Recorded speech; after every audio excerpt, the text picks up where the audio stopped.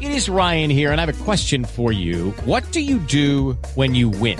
Like, are you a fist pumper, a woohooer, a hand clapper, a high fiver? I kind of like the high five, but if you want to hone in on those winning moves, check out Chumba Casino. At ChumbaCasino.com, choose from hundreds of social casino-style games for your chance to redeem serious cash prizes. There are new game releases weekly, plus free daily bonuses. So don't wait. Start having the most fun ever at ChumbaCasino.com. No purchase necessary. VGW Group. Void where prohibited by law. See terms and conditions. 18+.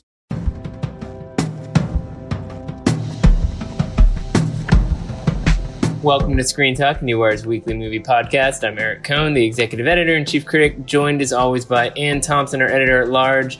We have a lot to talk about this weekend, from the disastrous fall season as it pertains to the big blockbusters, closing of movie theaters, all kinds of award season updates. But first, let's get the important stuff out of the way, our Zoom backgrounds. So I'm here with Dick Johnson.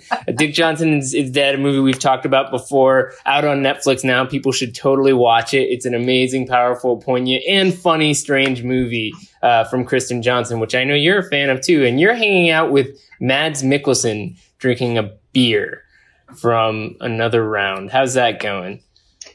I love this movie. I saw it at TIFF, and it's one of the movies that has been picked up, actually, by Goldwyn. And I was a little bit surprised, actually, that it wasn't Magnolia or one of the usual Scandinavian suspects. But Goldwyn's going to give it a big push for Best International Film. Denmark hasn't announced yet, but that's the film that is likely to go in. And Mads Mikkelsen at his absolute best. It's about a bunch of teachers who are having a midlife crisis, let's say, and these guys all decide that the secret sauce for success is getting drunk every day. And I have to tell you that there's a great deal of ebullient fun to be had, but there's a dark side to drinking every day. Yeah, I enjoyed watching that movie. I mean, both of these movies, Dick Johnson is Dead, Kristen Johnson's very personal movie about sort of the dread and anticipation of her father's death and how she imagines it with him. They're both kind of these serio-comic studies of people dealing with a certain kind of stage of life. And what I enjoyed about Another Round, I'm sure Goldwyn's not going to love you saying that you thought it was going to go to somebody else. But, what's interesting about this movie is that it does seem on the surface like a tough sell. I mean, go watch a bunch of depressed guys go through a midlife crisis by drinking a bunch. But it's actually really entertaining. It's about a lot of other things. It's very entertaining, and it's a great way to get into the subject of depression and distancing in marriages and, all sorts of other things, and how to rediscover the joy in your life when it's gone. As far as, Goldwyn landed the movie, the question is why they landed it. And that has a lot to do with the current climate in distribution right now, which is troubled. And it has everything to do with the world we're living in, the pandemic, the fear of the marketplace not coming back anytime soon, fear of going into theaters, not knowing exactly when New York and LA are going to come back. They're obviously we've seen Regal announce that they're going to close hundreds of theaters in the United States over the next few months. They're not going to be open.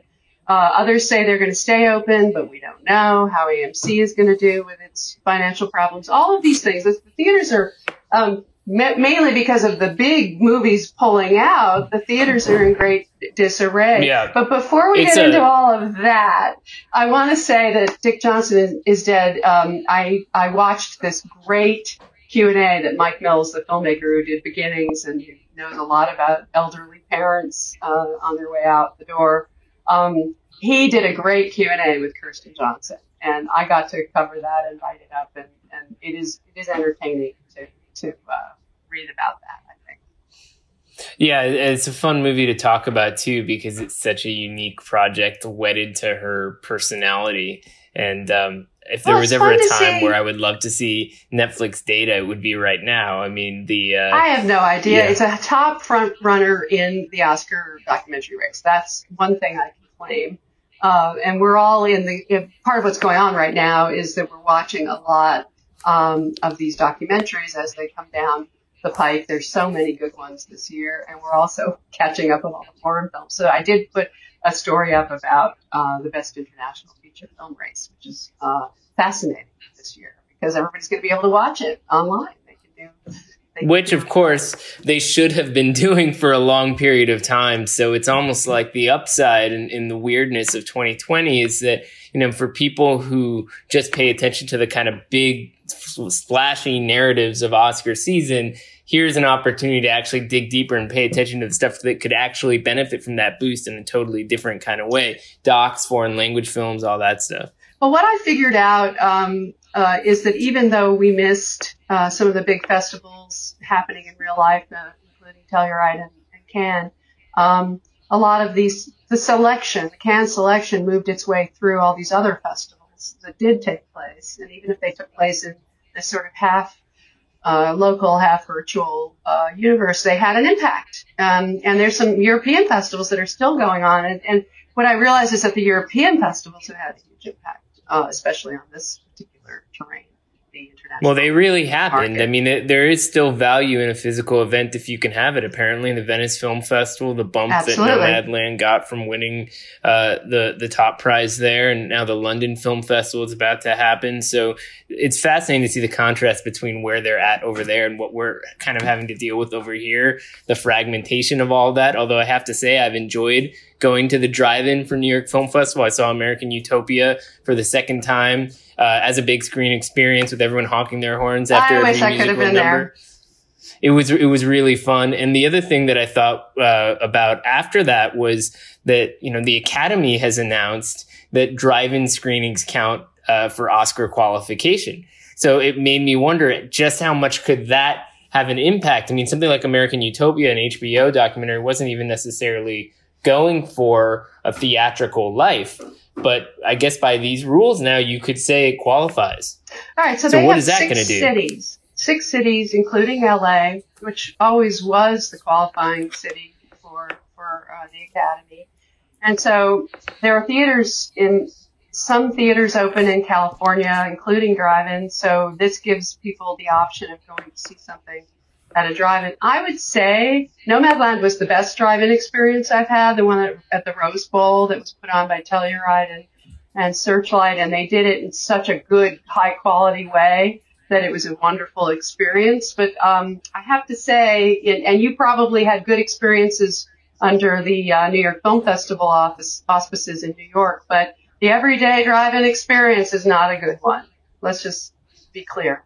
I don't think the let's Academy be clear about a big picture here is that the traditional theatrical experience is still the ideal way to experience most of these movies, bottom line. And it's not seeing them at drive-ins, and it's not watching them in virtual platforms but everybody's had to, sort of adapt. So what it really means is that you can qualify something. And so that takes care of that. I think for the people who are the Academy watchers who are missing terribly the experience you're describing, and are used to going to the best theater in LA, the Academy, theater, the Goldwyn, they're miserable about having to see things this way. And I don't think the drive-ins are going to be the ideal for them. No, it's not going to help, but it does make me wonder what kind of loopholes will come up. I mean, hey, you can now stop arguing about whether or not Lovers Rock qualifies, because if they wanted to qualify it, it has, right? Because it was the opening night of this festival as a drive-in. I wouldn't put anything past Netflix, I mean, honestly, Lovers Rock and the other 2 films in the Small Axe trilogy have gotten the most extraordinary reviews of any 3 films I can think of. I mean, they're just amazing. And that's Amazon, but Amazon wants to put it up as a mini series for an Emmys play. I know. And Steve McQueen is talking about them as films. So, who has the upper hand there?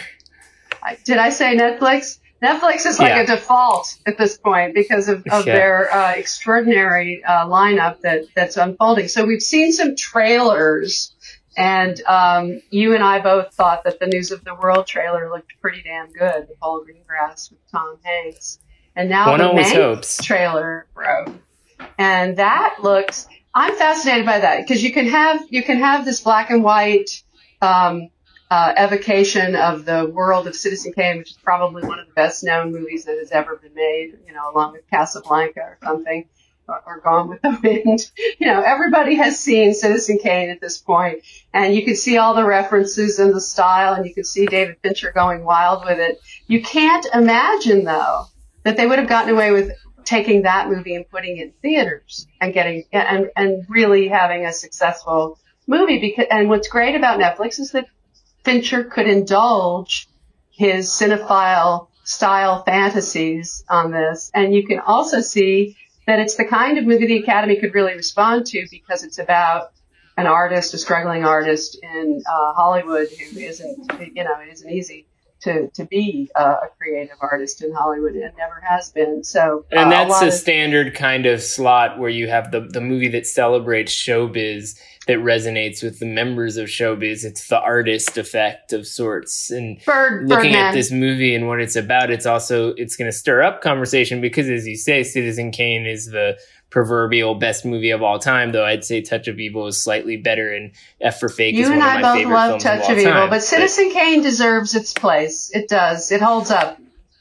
But, the thing about this movie, obviously, is that it's about the screenwriter, Herman Mankiewicz, and how he sort of originated that storyline. And I think that Pauline Kael essay, Raising Kane, that took the sort of authorship of Citizen Kane into question is something worth taking a look at to prepare for this movie. Because one of the things that I think is going to be fascinating to talk about is, if it is the so-called greatest movie of all time, is this movie the ultimate behind-the-scenes story, or are some Hollywood insiders going to say it's sacrilege because it's changing the narrative around Well, there are a bunch of these things coming up. I mean, they're going to do Chinatown.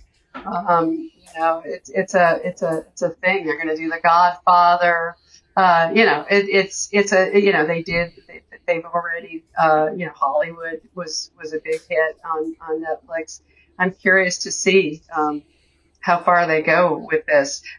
So basically, Netflix has this extraordinary lineup, and we've already seen the Charlie Kaufman I'm Thinking of Ending Things. We've gone through Trial of the Chicago 7, which is going to be hitting Netflix on the 16th of October, and then it's in theaters now in some form or other. And they've got The Boys in the Band, that got great reviews. They've got Over the Moon, this amazing animated film that's coming up. They've got Rebecca, the Hitchcock thing, which I'm curious to see. It looks terrible to me, but we'll see. Well, I mean, did you see Boys in the Band? I thought what was notable about Boys in the Band is that it's a play, obviously, and the sort of the chief strength it has is that if you don't know this play, it's now kind of captured on Netflix with some very showy, mostly enjoyable performances, but I wouldn't call it some, grand cinematic adaptation. It's not like the Friedkin film or something like that, brought into the contemporary era. It's the play. So I think when we look at this huge slate, it's going to be fascinating each couple of weeks for us to reassess it and see, which ones really stand up as the season goes on, because each of these films seems to have a very different kind of profile, and it's going to hit in a different kind of way. So they've got 40-year-old version, which was the Sundance film. One. They've got I saw that back at Sundance. I haven't seen the new cut though. So yeah, they re-edited that. They've got the sort of Holocaust Madame Rosa remake, if you like, from Sophia Loren. And that may or may not be the Italian entry. And then they've got Hillbilly Elegy, the Ron Howard with Glenn Close and Amy Adams, and then you have Mank. We talked. This is the order that they're coming out in. So we're heading December now, and then we have Ma Rainey's Black Bottom, which had a big story in the New York Times, which Chadwick Boseman, and you've got Chadwick Boseman going against Da 5 Bloods, the Spike Lee, which is a big contender already as well. And we'll see which categories they end up in. My guess, Chadwick Boseman lead, Ma Rainey supporting Da 5 Bloods. So I think it's notable that, you just outlined this very robust fall slate from Netflix. And there's three more after we have that. An opportunity. Yeah, and we have an opportunity to look at that now in light of a very dramatic update to the fall season, not having a Bond film, not having Dune. There's not really any movies of, high profile, aside from maybe News of the World, that are coming to theaters before the end of the year. And a lot of theaters are going to be closed. So just circling back on that, I think that it's worth digging into this a little bit more, because it does raise some really significant questions about how any films are going to come back. I mean, even if, let's say, we have some kind of vaccine by the end of this year, if it happens, like Kamala Harris says, if the only person who says a vaccine is valid is Donald Trump, don't take it. But if the other scientists, the scientists say it's good, then we should take it. If that happens at the end of the year, it's not like, okay, now we can all go back to movie theaters again. And all these movies are kind of floating in the ether. I mean, things being redated for October 2021 doesn't sound like a particularly reassuring kind of thing to just plant your flag on. So one of the things I'm trying to figure out is what is the future of exhibition now from a business standpoint? Because if you have a big movie that you need to play on a ton of different screens to have any kind of impact, then you're kind of screwed for the foreseeable future.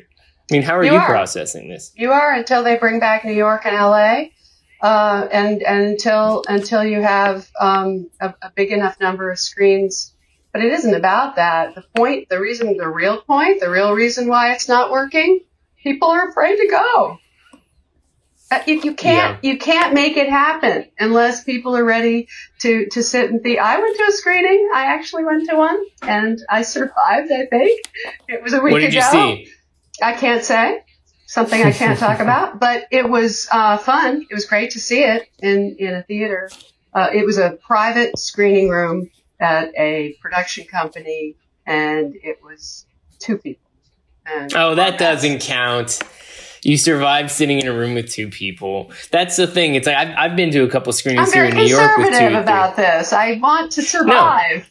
No, I'm not blaming you. I think you're doing the right thing 100%. But what I'm saying is I've been to screening rooms in New York. It was certainly nice to sit down in a room with a bunch of chairs and vaguely be able to hear another person's reaction in the dark room at certain key moments, like aspects of the theatrical experience were there. But it's not getting in a room with a crowded group of people. And that seems to be, unless you want another version of the Rose Garden Massacre, the kind of thing that's just not tenable for a long period of time. It will come back in some capacity, but it's just for these big movies. When? I keep hearing these stories. There was another story on Twitter today of the wife of a major film critic who tested positive for COVID. And you know that these are people who are careful and do everything right, who don't take chances. You never know when you're going to get hit with something, and or when you're the one who's receptive to it. And luckily, in that case, the rest of the family was not. I'm speaking about something that we all are afraid of, and I should probably stick to movies. Well, but it is relevant because the public safety issue has affected every level of society and the industry that we're in. And one of the things that I keep coming back to is the Academy made this dramatic decision, but an understandable one at the time, to move its show to later in the season, buying time for some movies that might launch at Sundance or another period of time. But it is a really interesting question now, not knowing when and how exhibition experiences are going to come back, whether or not that decision is really going to benefit any of the films that thought they could benefit from that extra time, the January through February extra time that they now have. So we're getting a clearer picture of what some of the other movies are. That there's also something called United States versus Billie Holiday that Paramount is going to put out in December, and Respect, which MGM is going to put out, and so there's some big star vehicles that are coming. If Searchlight chooses to wait on the Taika Waititi Next Goal Wins, maybe A24 puts Come On into Sundance, the Mike Mills film. We'll see what ends up playing. There's a lot of conservatism, a lot of pulling back, but there's still a long list of movies that need the Oscars and are going to take advantage of what room there is left in December, January, February for some of this stuff to happen.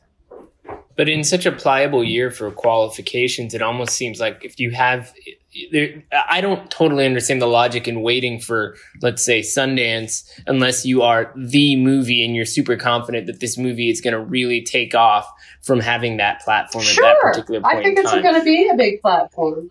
I think, but it's got to be strong enough to do that. Otherwise, I would say just get it out there now and compete for, because it's not that much noise right now. I think that the theatrical distributors are accustomed to being able to amass a certain kind of volume of noise at a festival, and they think they still need that, and they haven't gotten it really the way they like it. And Sundance is the first opportunity to do it. By the way, AFI is coming up next week, and we've got Julia Hart's I'm Not Your Woman coming up, and we've got the closing night, My Psychedelic Love Story from Errol Morris. So there's some new things coming at the AFI Fest as well in LA. That's our local festival. Yeah. Virtual, I'm certainly looking forward to both of those movies. I think that the contrast is pretty severe when you think about what AFI has launched in recent years. Spielberg movies, Selma, Clint Eastwood's American Sniper. So it gives you a sense of just how much people are kind of holding back to some degree, and it's tricky. But then the Netflix films are not doing festivals, so they're picking their individual moments to go into all this. And I almost wonder if, now that we've gotten through the first spate of festivals, we've gotten through Venice and TIFF in New York, and got to tell you Red Lineup and stuff like that. It's like I feel I'm curious to see when we get more movies to kind of gnaw on, because it feels the other Netflix movie that I didn't mention is Midnight Sky. Clooney. That's the one that's coming later in December.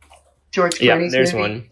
One. He's doing a tribute at the London Film Festival. So that's sort of Netflix coming back into using a film festival to make some promotional noise. And I think we could see them continuing to do that going forward. Sure. I mean, if they're willing to put some have some sort of presence at these events, then that's certainly worth something. And, I think also it's notable that it's significant that the regional festivals are ongoing too, the ones that can play a role and buzz in a sort of, jumping on piggybacking off of the buzz from the bigger festivals. Like I know we've both been moderating some stuff for the Hamptons Film Festival. Yeah. I just moderated a conversation with Stephen Yun for Minari, which I saw back in Sundance. And of course, he's amazing in that. We tried to make the supporting actor campaign for him on Burning work, and it didn't quite get there. But I think with something like Minari, which, A24 is really going to push, that could really benefit in a weird year like this, because it's a smaller, quieter film, but it's a beloved actor. And it's a film that I think is small and resonant in a way that is hard to compete with the big, noisy, expensive stuff, but in a year that's so fragmented and unexpected could actually kind of be pushed up to some degree. So I'd love to see that continue to be part of the conversation too. I think Minari is going to have a much bigger profile because of its slimmer year, and A24 certainly, and it's a good movie. It's a wonderful movie, and I hope everybody watches it. It's a good one. So before we wrap this week, we probably should talk a bit more about the most riveting 90-minute experience on a screen this week, which was the vice presidential debates. I know you're not particularly invested in any of that, but I have to tell you. What do you mean I'm not invested in it? I think you're not interested in talking about it in this context. Totally rocked, and she handled herself really well, because when you're a woman and you're in, as you know, from Hillary and what Hillary went through, or Elizabeth Warren, Kamala is the best I've seen yet in terms of experiencing mansplaining, holding her own, having this guy just talking over her, talking over the moderator, and she had to stay smiley and soft and strong and not too strident all at the same time, and still get her points across to the American people the most repeated thing. But she did it, yeah. And I'm very proud of her. And you're going to talk about the distraction of the night, the fly and the bloody eye. I mean, here's the thing: if you had a pitch meeting or a writing session on something like this, people would say it was so heavy-handed. I mean, it just felt like you can't make this stuff up. Watching something like this, it was so ludicrous. And yes, the visual contrast between her reactions and the way that she sort of navigated his lies was riveting. Because there were so many moments where you realized that each second could make a difference in terms of the mood in the room and how it played. And 90 minutes is the exact right length for this kind of thing. All these people are saying it was like more civil relative to the previous debate. I just found it more watchable, period, because it felt like the ultimate window into a rational approach to running a country with the best interests of its citizens versus the nonsense we've been dealing with in the last 4 years. And by the way, I was thinking next time you interrupt me, I'm going to try that. Excuse me, I'm speaking, and then, just see how it plays out. But I think the contrast might not work quite as well. What do you think? You and I have been getting along. Let's just keep it that way.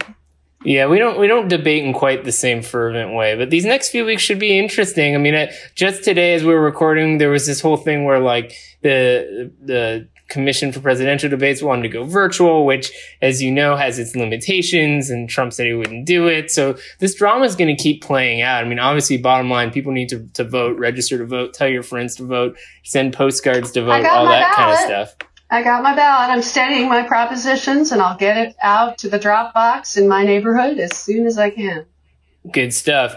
And then once you do all that, settle in and enjoy the show. I think it's okay to do that as long as keep our eye on the ball, which is getting through November 3rd, and then we can go back to worrying about the stuff that we tend to worry about, like Oscar season. So next week, I guess we'll have a wrap up on New York Film Festival, because that's still ongoing. So just a few more days left on all that, and we'll see how everything settles there. Hopefully we can hear a bit more about how another virtual festival experience went, get some insight from the people who were involved about how people watched it as a national online experience. And then we'll head straight into AFI Fest. So never a dull moment in these parts. And then we have some live guests coming later. That's true. That's true. Yeah, we've got Ted Hope and Christine Vachon. And Christine Vachon, united again. These are old cohorts who used to work together, and they're old friends. So we can pretend that we're all old buds, and as we are actually, and not be so. It doesn't have to be professional formal. It can feel like we're all having a chat. That's my goal. No, I'm still going to drag the truth out of them one way or another. So TBD on that front. No, that's our secret weapon. This is how we're going to get it. Yeah, we'll get them. All right, Ann, have a good weekend. Talk to you later.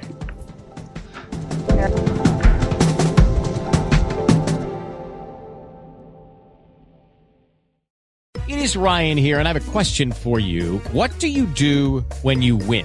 Like, are you a fist pumper, a woohooer, a hand clapper, a high fiver? I kind of like the high five, but if you want to hone in on those winning moves, check out Chumba Casino. At ChumbaCasino.com, choose from hundreds of social casino-style games for your chance to redeem serious cash prizes. There are new game releases weekly, plus free daily bonuses. So don't wait. Start having the most fun ever at ChumbaCasino.com. No purchase necessary. VGW. Void where prohibited by law. See terms and conditions. 18+.